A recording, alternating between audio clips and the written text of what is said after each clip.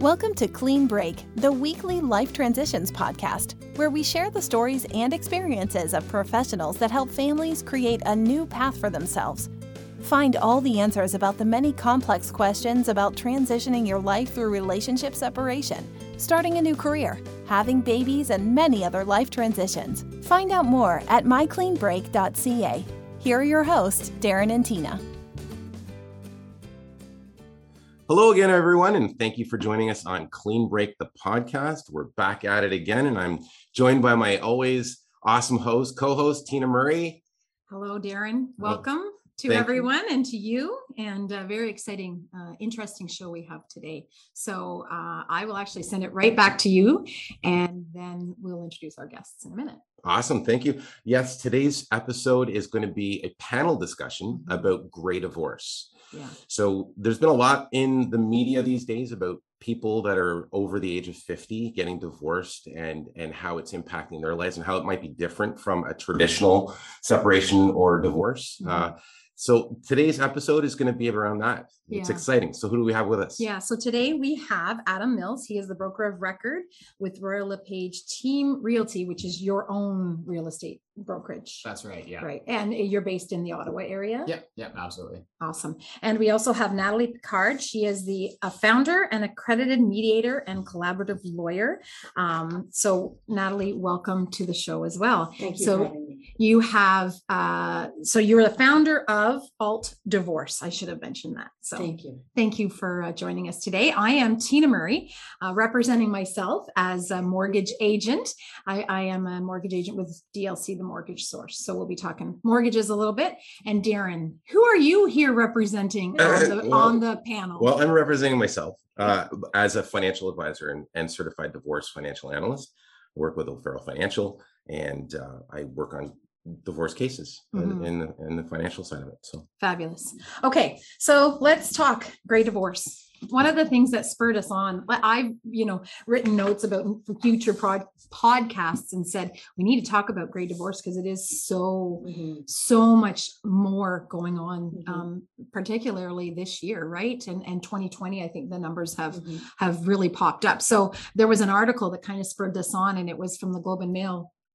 And it talked about gray divorce. So I think one of the key points they were making was the disadvantages for some parties, especially when you get into the gray divorce or the people who are pushing over 50 years old, because if they've been in a traditional marriage for 20, 30 or more years, that comes with its own challenges, because it's not like if you're getting out of the marriage after so long of being with someone, you're completely reinventing yourself, right? So I really like the article and how they discussed some of the challenges that maybe some mature women have when they've been dependent on one partner for so long, and that partner is taking care of the finance, and that person is taking care of all the repairs, maybe in the house, the cars, the kids, whatever. And the article was kind of almost like a lightning rod for me, because I was like, wow, is this really a thing? And the statistics really show that there's a wave coming, that we're in right now. There is a wave, and there's a bigger wave coming down the road, because people are making a decision that, maybe they've been living with their partner and it's more like they've been best friends for so long and they're not really intimate anymore. Or roommates. Some people say, I've been a roommate for 20 years with my husband or wife or whatever. And the kids are gone now. Yep.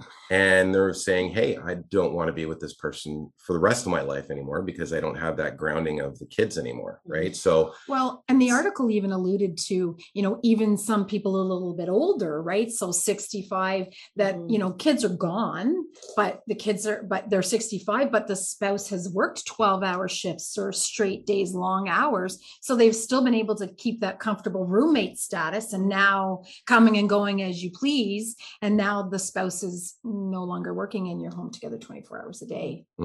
Right. Big difference. Now you're being, and COVID, you're being forced to spend time together.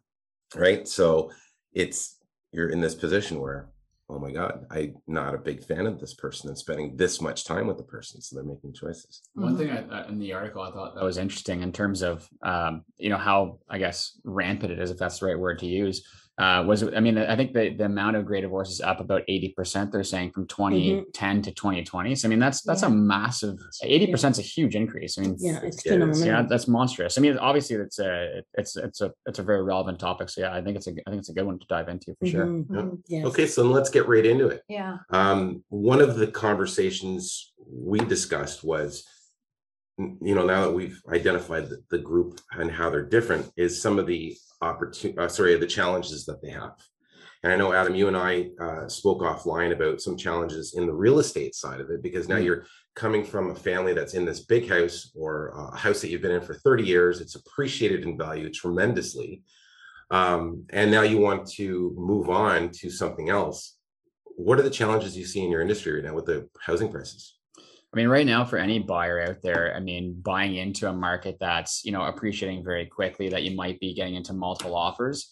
I mean, certainly it's quite hard to jump into that. It's not a straightforward or a streamlined process. And on top of that, I mean, if you're coming out of that larger home, maybe both parties are retired. I mean, how do you need to get a mortgage? And if you do, are you even able to qualify for one? Maybe you're lucky enough and have a pension. And if you don't, how is that going to work? So, I mean, I think from a financial perspective, it really handcuffs people quite a bit. And they have to make sure that they're, and this is kind of to both of you. I mean, Tina can speak to the mortgage bit. And then I think, Darren, for you, it's how does the financial future planning for essentially, funding retirement, kind of fit into that whole mix? Well, you think about it when people, I've said this through all divorces, right? So, a lot of people struggle financially to fund a household, right? And now you're taking the same amount of income and dividing it to two households, right? So now you're looking at retired income, where, I think of the real estate industry, and I think of how many houses, like the large houses, are going for those prices, but the smaller houses aren't really going for that much less. So, you may make $1 million, but you may still have to spend $700 each. Yeah, you sell a big house for $1.1 million, $2 million, and then you say, okay, great. Well, you should buy a townhouse for $600,000, $650,000. You're actually at by the time you pay for land transfer, legal fees, moving costs, it's cost you more money. Right. So now you're eating away savings potentially to make this move. Right. So that's a struggle. For sure, that's a huge challenge. I think a big item that people need to think about there is cash flow, right? Absolutely. Because no one wants to feel like they're going in reverse in life, especially when you're at that moment. So people might feel almost like they're handcuffed in the relationship, like they have to stay in it. Right. I think there's opportunities there. So just to flip that part. Right. We're going to get to opportunities. Yeah. We're trying not to scare everybody. Right? Well, that's the thing. I kind of feel like if people are listening going, oh my God, what's going on? Right? Yeah. I'm just turning this thing off. Yeah. Just to alleviate that part though, from cash flow, is understanding the cash flow. And like you said, when you're financing two houses, something that people don't understand is if they have that $600,000 house, there's still the utilities. So when you're in a bigger house and you're sharing utilities, you're not using necessarily double the utilities, and you're not using double of the costs. So when you go to two though, you are. You have more costs. Right. And I think that's one thing that some people don't understand about buying another house. And that's why some people may choose to rent too. Right. Although that's crazy. The rent is crazy as well. And very difficult to find rental properties. Exactly. Yeah. Rental. I mean, there's some out there for sure, depending on where you want to be. The caution I would have, and I think renting is a great short-term solution. My caution would be, and it depends on your financial plan, but would be if you plan to rent for 20 or 15, 20 years, if you ever at some point in your life want to get back into the real estate market, you're essentially going to have missed the wave. So if that market appreciates at 3, 5, or 10% per year for the next 15 years, and you wait, there's no chance you're buying back into that because you don't have an asset that's going to appreciate that quickly along with it. So you basically need to kind of make your bed and say, okay, well, am I going to just rent for life, or maybe a very short term, but the mid-term range of renting to me scares me because again, you're going to miss the appreciation wave of being able to then buy back into the market. Would you say that if people are going to rent, it's a good opportunity, I guess, for them to think and get themselves organized? Would you agree? I think renting is, especially because say you're selling, we'll go back to the example, you're selling this big house maybe out in the suburbs somewhere, and you're saying, okay, fresh start, I'm hitting reset on things. maybe then you want to dive into trialing a new lifestyle. So maybe you're like, you know what, I've always wanted to live downtown. A condo sounds exciting to me. I can walk to, you know, like the coffee shops, wine bars, whatever it is I want to do, concerts. So maybe I'll rent for a year and I'll test drive an apartment. I'll test drive a building and see if this fits me. And if it does, great, then I'll buy into it. You know, so maybe it's a test drive kind of process. That you just trial the lifestyle. Yeah, get a lay of the land. And also, if the matrimonial home hasn't been sold, you're kind of stuck. So it might be, as you're saying, sort of a transition. So you might rent for a year. And once a matrimonial home is sold, then you might each be able to buy. And we see that a lot because with us, we're preparing the separation agreement. And, you know, if you're doing mediation collaborative law, it can be fairly quick 1 year or so, 6 months to a year.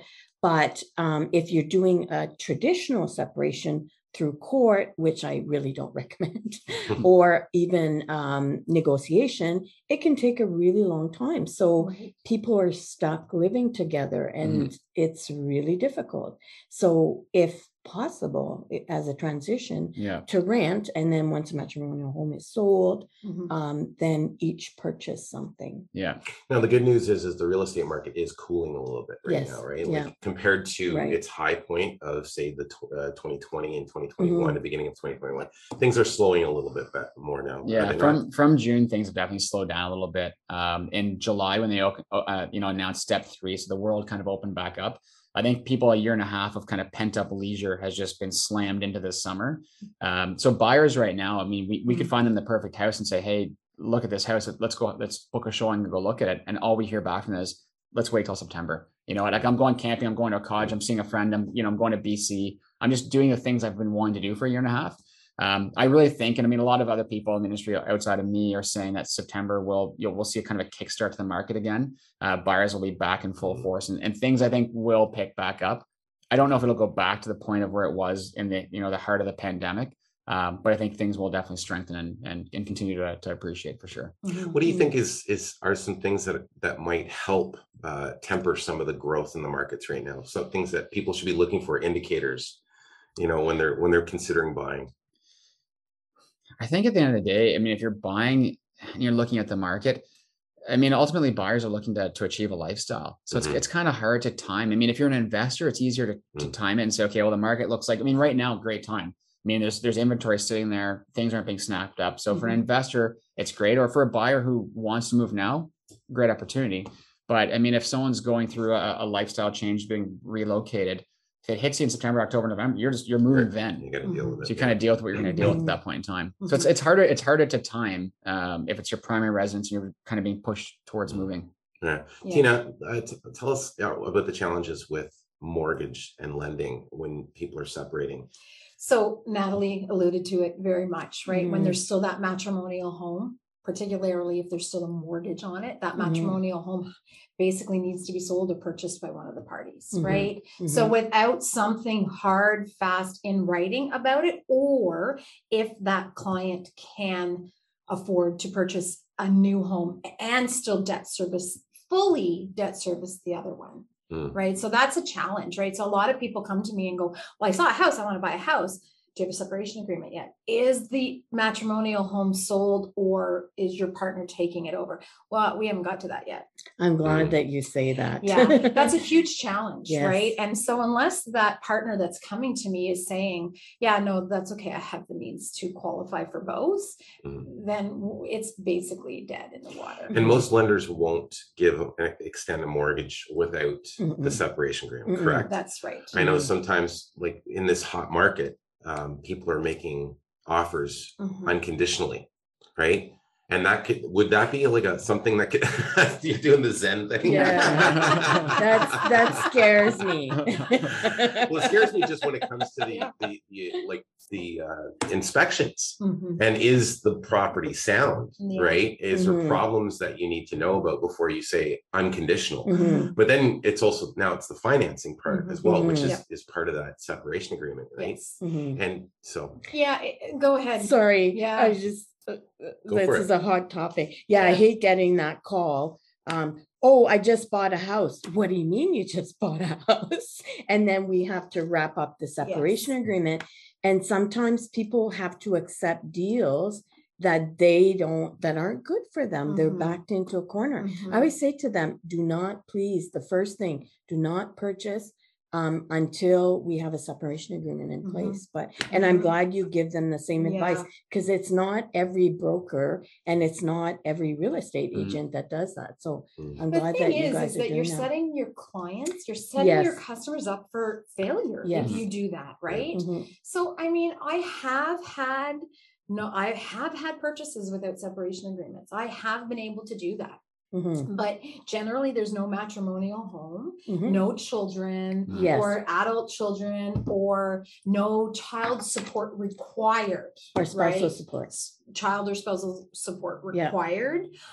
So there are instances where it can be done. Right. So I know we're talking gray divorce, so we're not usually talking about child support at that point in time. But with, spousal support, if it is, let's say, the woman and has raised her children for 30 years and then now is reliant upon some income from the husband till that's set in stone. And we are working with a mutual client who doesn't need the spousal support. She'll get it, but she doesn't need it to qualify to buy the house. The key is we still need something in writing to say he is buying her out of the house, because that needs to be done, and that she doesn't owe spousal support, right? Correct. Because she has a good income too. He just has a much better one. Do you guys see issues like, 'cause I'm picturing gray divorce, people are fairly established, they own a home, probably have a home equity line of credit set up that has a zero balance. Do you see people getting into issues and that are going through gray divorce who might say, oh, well, I'll just draw off the home equity line of credit, I'll buy a house, and then we'll deal with the separation later?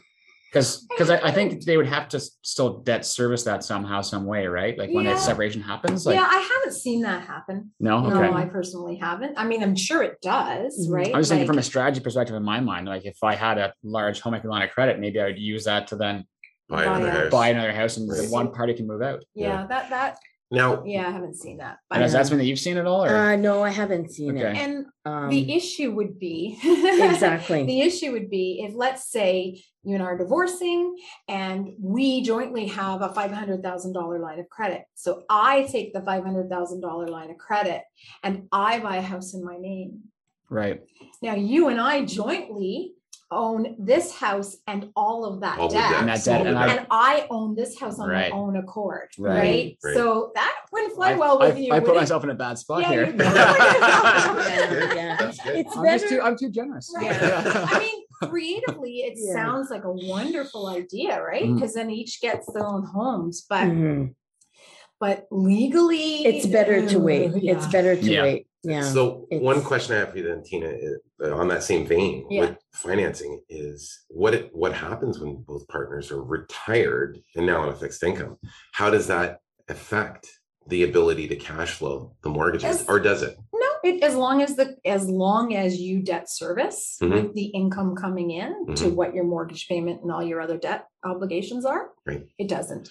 The only reason I ask that is typically when people are accustomed to a lifestyle, when they're working in their working careers, that's a different question. Their incomes are much higher, right? So they don't feel that there is a cash flow issue while they're working. Right. Then they retire. They're comfortable on their income. Right. But they don't realize the impact on debt servicing if they were to take on debt. Right. Right. So the question, and I mean, this is maybe a little bit different, but you have to look at it and say, we talk about debt servicing, right? So I always talk about what, lots of clients will come in and they'll say, well, I'll say, what do you want me to tell you? How much you qualify for or how much you can afford?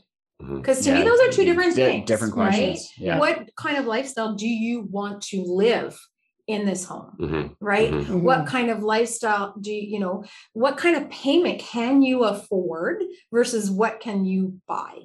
Right. And those Yeah. are two That's different things. excellent. Yeah. Right. They are very much two different things. Right. Mhm. So I think the same thing would go. Yes, lots of people, but they also have to realize that you've now taken the lifestyle you've come accustomed to with both people living in one home with that income to now dividing it in two. Right. People have to be realistic with that. There are going to potentially be changes to your lifestyle. Mhm. Now, along that same, again, since we're on cash flow, Yeah. Natalie, there's probably some people out there maybe concerned about how much they're going to get when their partner was the primary breadwinner, right? So you've got, one partner spouse that's making $200,000 a year, and the other one was working a part-time job or something like that, just to, have fun money, gas money, milk money, whatever. Mhm. So that partner was making $15,000 a year part-time, and the other partner was making $200,000. What would you say to someone in that situation that's worried that they wouldn't, like, where was my income going to come from? Well, normally I would run some numbers with them. Okay. I would run what we call SAG calculations, Mm. and to show them what they could, if they qualify, because it's a two-pronged test, right? With the spousal support, first they have to be entitled. I won't get into that because it's a 2-hour it's a 2-hour show. And then if they're entitled, then it would be the quantum. So when I run the numbers, I can show them what they could obtain. And also we have to analyze the relationship, the roles taken into the marriage. For example, somebody that is a stay-at-home parent that put their career aside, and as a result of that suffers economic disadvantage. Well, they would be entitled to what we call compensatory support. Right. So there's different types of support. There's compensatory, there's financial. Again, I won't get into that, Yeah. but I do that analysis way in the beginning. And I do it with the payer as well, just to manage people's expectations and lower their stress level. Right, Because right. everybody's thinking, oh my God, won't be able to do this. I'm going to end up in a cardboard box. It's Right.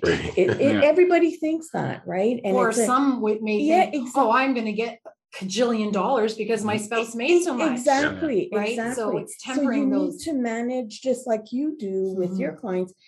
We manage their expectations as well. And we try and reduce their stress level way up front because they have all those questions. So we do that as soon as possible. I think spousal support is such a deep conversation. There's so many moving pieces to it.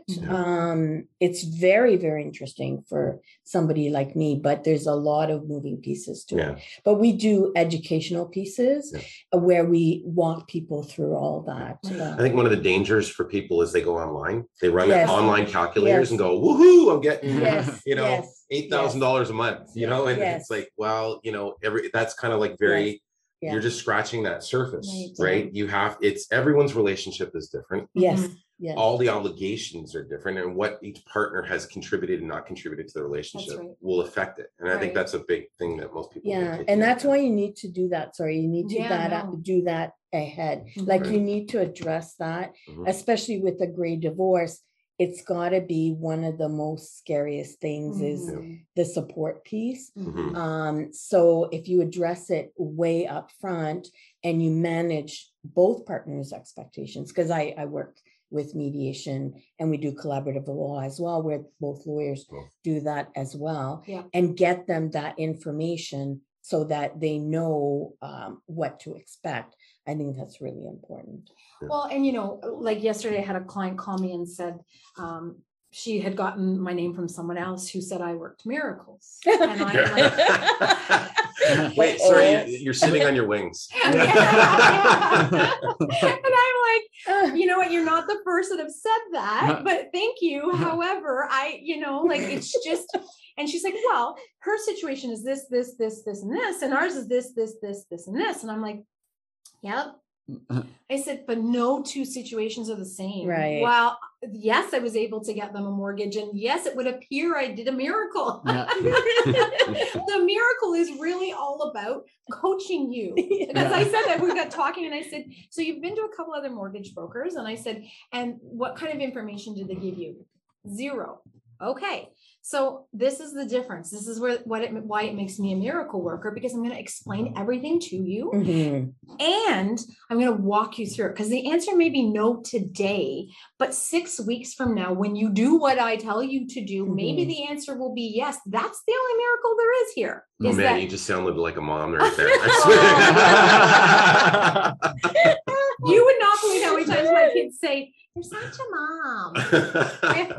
Yeah, but there's value in that. There's value in that, right? Huge You're value. such a mom. Like, that's Yeah. what of Thank course you, I am. maybe. Yeah. People going through separation, Yeah. they need that support, they need that information. And so it's you a benefit. need to say that's where, like, when you said that, you go through that, it's like that is eye-opening for people. And no two situations are the same. You could have the same husbands working in the same places for the same amount of time, making the same amount of money. One wife worked part-time, one wife didn't. There could be, you had 2 kids, you have 3 kids. There's no, every family's different. Maybe that family got inheritances and there's more familiar money or whatever, So there's no situation is the same. One of the things you just touched on, and it kind of leads into how everything is divided, right? And I always say to clients when they ask me about it is that divorce is a negotiation, right? You, aside from child support, correct me if I'm wrong, I'm not the lawyer, but aside from child support, nothing else is mandated per se. Like, you could technically, one partner could waive their rights to everything and say, you know what? I just want to be done with this.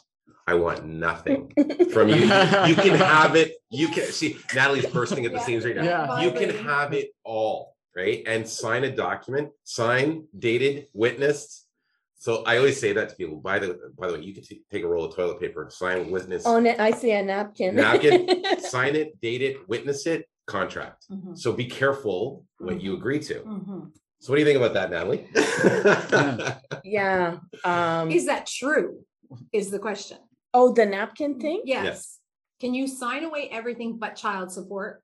Oh, signing away. Yes, you can. You can leave a whole bunch of stuff on the table, but that's really scary. Well, it's stupid. Sorry. No. Tell us how you really feel. It's really scary. And so I'm going to speak about mediation or even collaborative law when I'm a lawyer, but mediation, it's really scary because as a mediator, I know that person that's leaving a whole bunch of stuff on the table maybe feels guilty because they decided to leave. Maybe they're depressed. There's a lot of reasons, right? And that especially if they don't, because I say to them, especially if they're leaving stuff on the table, I say, you have to go see lawyers. You have to sign with lawyers because otherwise that agreement is not worth the paper it's written on. So, and in the future, if somebody says, I was depressed, I didn't know what I was doing, I felt guilty, and they want to come back and set the agreement aside, well, what do you think a judge is going to say, right? So do you get that they need to go see a lawyer if they're going to do that. When you said a little earlier about determining who, all the different particulars, did the wife work, did the who stayed at home, there's got to be a burden of proof on one partner's side. How do you prove? Like, there must be some digging in, investigating you have to do in order to say, spouse one says, well, I quit. I was, I went to university to be an mechanical engineer. And then, I worked for 3 years, was progressing. We had kids, made the decision to not do it. Like, how do you prove that? Is it just something that everybody just agrees to? There's a lot of things that, and the thing is, I'm lucky because now I don't do traditional court or traditional negotiation. So I do mostly mediation and collaborative law. And people, they may disagree on maybe, who did the cooking, the cleaning. Maybe sometimes it's a 40-60 or 50-50. One may say 50-50, the other one will say, But the facts, they pretty much agree. They're able to agree on the facts. So if they're doing collaborative and mediation. Yeah. Right. And, even in court, there's certain things that are hard to disprove, but you're right. Like in court, it's completely different. And sometimes in court, you kind of look at the file and you say, my God, is this the same couple? They're saying black and white. Right. It doesn't seem like it's the same people, but yeah, you have to get at the truth. So, or at the facts, it's a bit more difficult. It's a bit more expensive as well. Right. It's not, but if you're doing mediation or collaborative law, I find that people, if they come to that, they can find a middle ground. It's just a percentage that they may disagree, but it's not enough to change the outcome. So, yeah. And I think that's part of what this article was speaking to as well. One thing that the article from the Globe and Mail said is that most of these people are very respectful of each other. That's right. Yeah, it did, didn't it? They're not as combative maybe as younger people or like younger couples who are espousing in a shorter period of time because they spent so much time together, right? They've just reached that point in their lives. Well, if you're 20 or 30 years in a marriage and you've become like roommates or whatever, I mean, I don't think you're necessarily angry at that individual. I think it's just you're trying to say, what's the point of this? Like, why are we doing this? Let's move on with life. Right. That you're not coming from a point of frustration. You're just coming from a point of like a realization of just saying like, well, this has been fun, but why are we still doing this? Right. Let's move on. But it depends the process though. Yeah, you're right. It depends the process because what I see, yes, but before when I used to do more traditional processes, adversarial processes, because now I do non-adversarial, I would see that one couple, that one client lash out at the other one in a traditional setting. But with non-traditional settings, with mediation collaborative law, we manage clients' expectations, right? We work with them and we reason with them. And they may come to us and say, I want to take her down. I want to take him down. And then we show them that it's not going to be cost effective.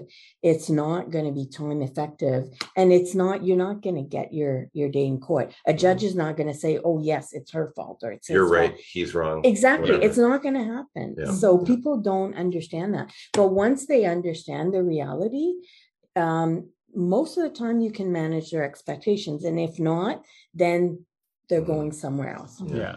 I think another one of the things too, when you're speaking about the relationship part, people are living longer now. Yeah, exactly. Like if you went back to our parents, I was fortunate. My father was here till he was 88, but wow, that wasn't the traditional. That wasn't the norm. I would say the life expectancy for people back in probably the 80s was probably 70 something, right? Nowadays, people are living to late 80s and 90s, and I think that's why people are now deciding, especially on the gray side. I still got another 30 years. It's not like we're going to retire and 5 years later we're both going to be passed on. I got another 20 years to live my life. So that kind of brings me to some questions for you, Darren, is that how do you manage those expectations in a gray divorce with there's a set amount of money? It's, by the time you're at that age where you're looking to retire, you're not investing in those high risk investments. So how do you set those expectations from your perspective in a divorcing situation? That's a great question. I think one of the big conversation pieces is allowing people to express where they want their journey to go, is listening to their values, listening to their story, getting it on the table first, because I don't want to be the guy that kiboshes everything and says, oh my God, it's all negative, because it doesn't have to be negative. Right. We all have choices to make. Right. And quite often when people are pre-divorce, I always say that, pre-retirement is what I meant to say. The longer you have to prepare for the retirement, the better it is, because now if you can identify the problems that might happen in the future, you can make choices on what you want to do. Do you want to work a little bit longer? Do you want to retire with less money? Do you want to save more money? These are all choices, right? When someone comes in a gray divorce and they're retired or thinking about already being retired very soon, you don't have a lot of opportunities to move things around. So you have to have very frank and honest conversations. And I think that's one thing I try to do with every meeting is I don't sugarcoat it. I try to listen to the story and say, how do we get that story? But maybe we have to make some changes to it. Right. So how do I manage that? I think I was alluding back to that when we were talking about the negotiating part. because when you're negotiating the assets of the marriage, it's so important to understand how everything is taxed and how everything is going to benefit you or is going to slow you down or challenge you. Because some assets like RSPs or RIFs, if you're already retired, they're fully taxable as income. So if you're trading those for something like the house or cash or an asset that's already been taxed or is not going to be taxed, then it's not a dollar for dollar. And most people see $1 million RSP accounts and they think, oh, this is great. You take the house, I'll take the RSPs. I'm like, well, you just lost $300,000 in tax for taxes, right? For giving the house to the spouse. So I think it's the big conversation is before they sign the agreement and the negotiations are done, is understanding what you want and how it's going to benefit you or challenge you. Cottages are a great example of that. Yes. Because people love cottages. They raise their kids there. They have their stories there. They, the memories are there. They're so passionate about it. But at the end of the day, if they don't need the cottage, why are you fighting so hard for it? Like if you really want it because you're passionate about it, but at the same time, it's not going to benefit you because you're going to give away everything else to keep it. I don't know. That's the questions I would ask. Right. Do you really need it? So I guess that's the only thing I would say is you really have to have a conversation about cash flow and a black and white one. So whenever I do meetings with clients, I always have a budget template. And I say, listen, you can do this. You don't have to do this. It's up to you. I'm not here to be mom and dad, right? No, people hate budgets, right? They're like, they hate budgets. They're like, oh my God, it's going to constrain me. I try to call it a lifestyle plan. I like lifestyle that. plan. Yeah, I like that. Right? I say, here, do this lifestyle plan for me. And they're like, what? Oh, this is a budget. I'm like, well, call it what you want. But there's many things in your cash flow that most people don't realize they're paying for. When you itemize things, it makes it very clear. And you're like, wow, I didn't realize I spent that much on hair salons or shoes or watches or the dog or the parrot. The parrot, yes. Right? Oh, yes. So then, but the beauty of it is that it's not there to constrain you. It's there to educate you and then allow you to, again, going back to my first comment, make choices that you really want to make. So one of the things I know that when you first started as a certified divorce financial analyst, certified divorce financial analyst, right? Certified divorce financial analyst. You did a lot working with one party, right? Which is great because it's but then you throw in that one party is now going to the other party and saying, my financial advisor says this. And then they, tit for tat here, let's go get money, right? So now I know you're doing a lot more of the collaborative stuff. Yeah, I am. I am. I like it. I like mediation. it. I like it in mediation for sure. It's a much more amicable conversation where it's less adversarial and it's less. I find the mediation and the collaborative process is great because it's not one person wins, the other person loses. It's not you're trying to benefit one party over at the expense of someone else. It just feels wrong. You're doing one plan. Pretty much, pretty much dividing it up, but making it parity, giving parity for both parties in their financial matters, right? I love that. And particularly as people age, it's good to be able to know that you have one person that's not biased, that's working for you both to give you what's equitable. He's like a mediator when he does that. On the financial side. And that's excellent. And it's excellent to have somebody like him where I run different scenarios for support. And then I run, the numbers for the property. And I say, Darren, the parties are looking at these 3 different scenarios. This is the support and this is the property and this is how we'll divide it, or this will divide it this way or that way. And I say, here, Darren, run the numbers and then we can compare.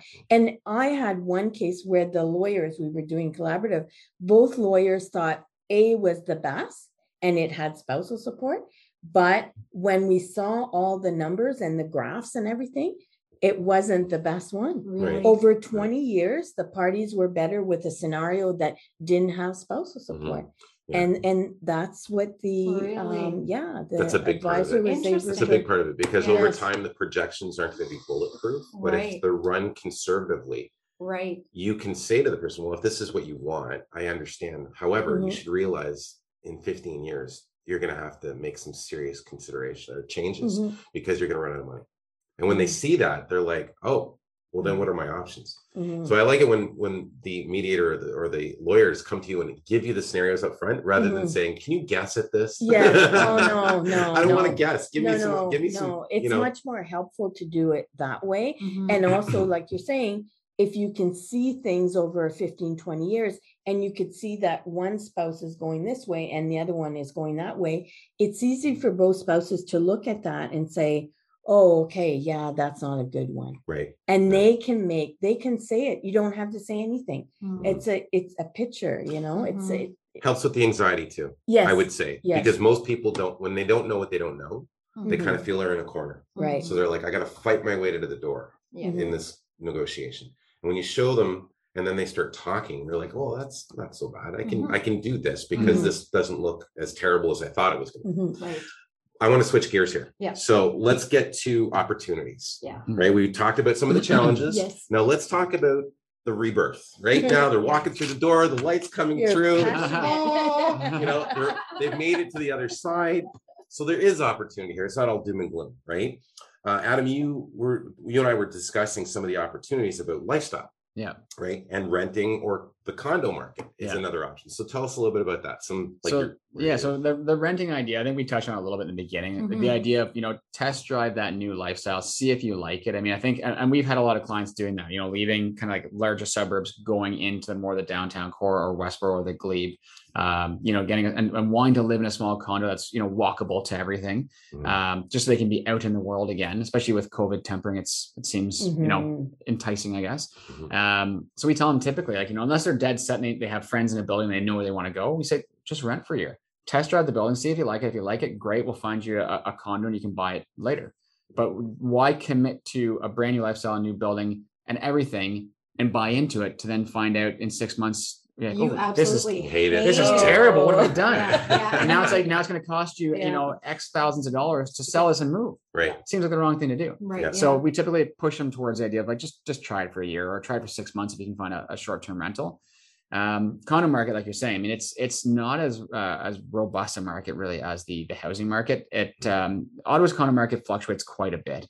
As they bring on new buildings, all of a sudden the developers themselves flood the condo market. You have a high level of inventory. You don't have enough buyers for it, so prices stay stagnant, or sometimes will even drop until the inventory gets snapped up.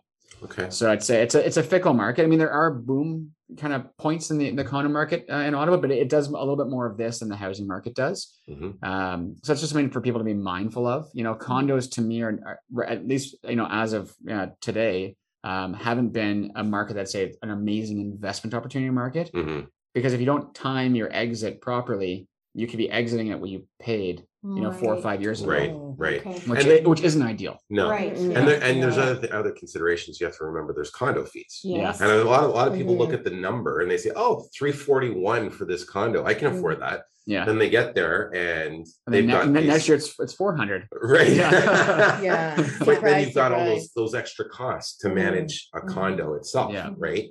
That are never ending.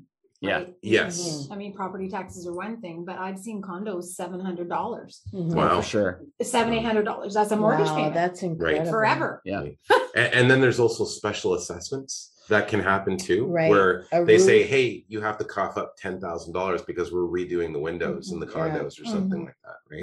Condos have gotten better, and there's been more regulations put in place where they try and eliminate these large special assessments by having engineering reports done on a certain Mhm. time frame Mhm. that try and project the capital requirements that need to go into a building, but it's never perfect. Right. A lot of special assessments that we find these days revolve around snow removal.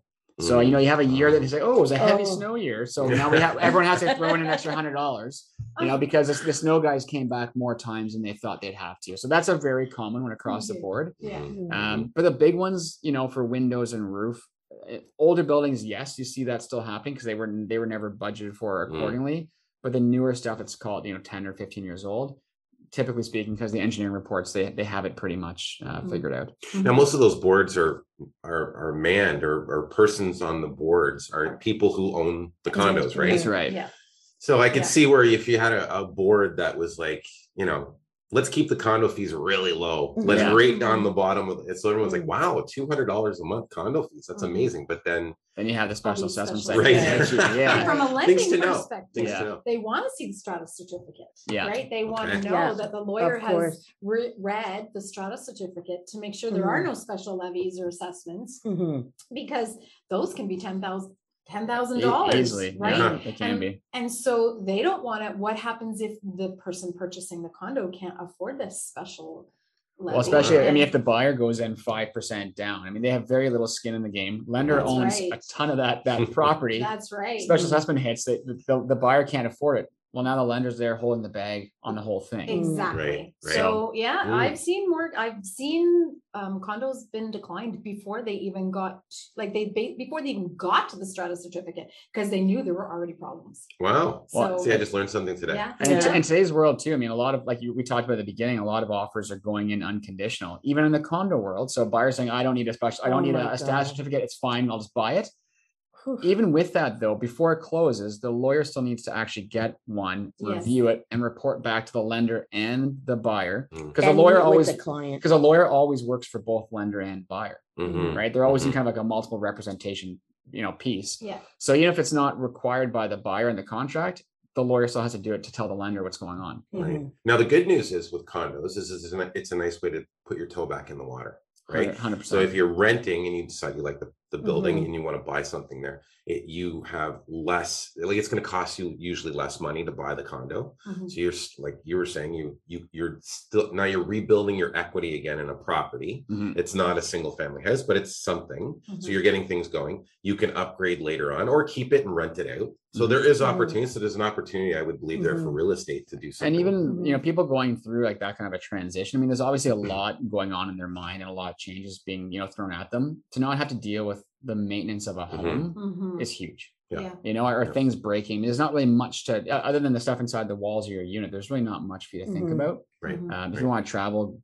go see friends, whatever it is you want to do, you lock a door and you're gone. That's a great Yeah. point, right? And And Because as we get older, that's appealing. Injuries. right, Yeah, because a lot of injuries. people will go away and Yeah. be gone Yeah. for 3 months. If you Yeah. have the ability to go down to Florida or something for 3 Mhm. months, your Mhm. condos take care of itself, Yeah, right? yeah. Yeah. Now it's funny you say that about the market. I know that Brockville's condo market went through the roof Yeah. this spring.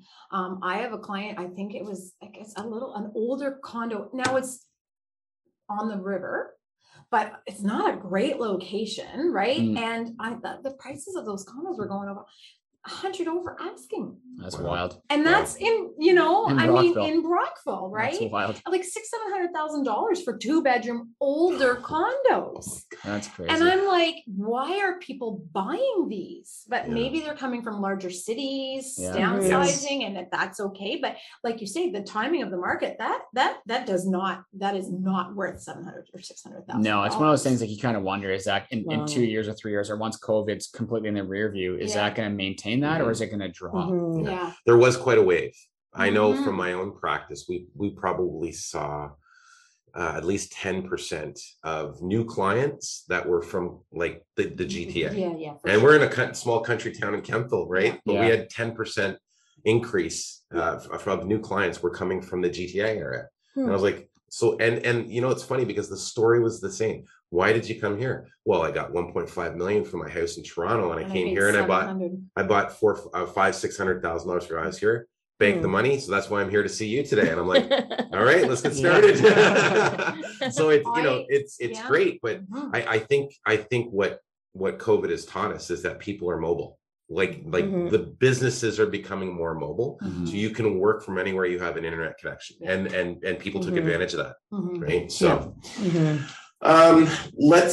we're gonna wrap this up in about I guess, well, we're getting really close now, Tina. We're going on about 45 minutes. Do you Yeah. want to wrap things up now, and then Yeah, we're I gonna have a think- part 2? Yeah, I feel like we could keep talking. Yeah. Oh, yeah. Yeah. It's a Well, great- the question is whether people are going to keep listening. Yeah. Please let us know Yeah. if you want to hear us again. So this has been a great conversation. And I Yes. think lots of value for people listening and really, like you said, learning stuff ourselves that will help us with our own clients. Great. So Yep. thank you both for joining us today. on Yeah, the thanks for show. having me. That's great. Yeah. Yeah. And thank you to the listeners for joining in, and please let us know what you think. And if you want more of this kind of content, so. For sure. And if they want to get in touch with any of the business Absolutely. professionals we have, it's Yeah. divorcenet.ca. Whole lots of information on there, podcasts. We've got blog posts that people can educate themselves with and get to know the professionals like Mhm. Natalie and Adam. Mhm. So we look forward to you joining us on the next show. We're going to do a part 2 of this. And I think we're going to probably talk a little bit about maybe some of the emotional parts of being in a gray divorce and the Mhm. stresses that are around that. So some professionals to join us on that show. Yeah. All right. Well, Tina, thank you Thanks, Tara. for being on the show again, as always. Yeah. We'll leave it at that. So everyone out there, take care of yourselves, take care of the people around you, and we'll see you on the other side of the mic. You've been listening to Clean Break, our weekly podcast on life transitions. You can find more topics like today's and other great advice from life transition professionals at mycleanbreak.ca, where we upload audio, video, and blog content every week. mycleanbreak.ca has clear and simple advice from trusted local professionals to help you get to the other side of any transition.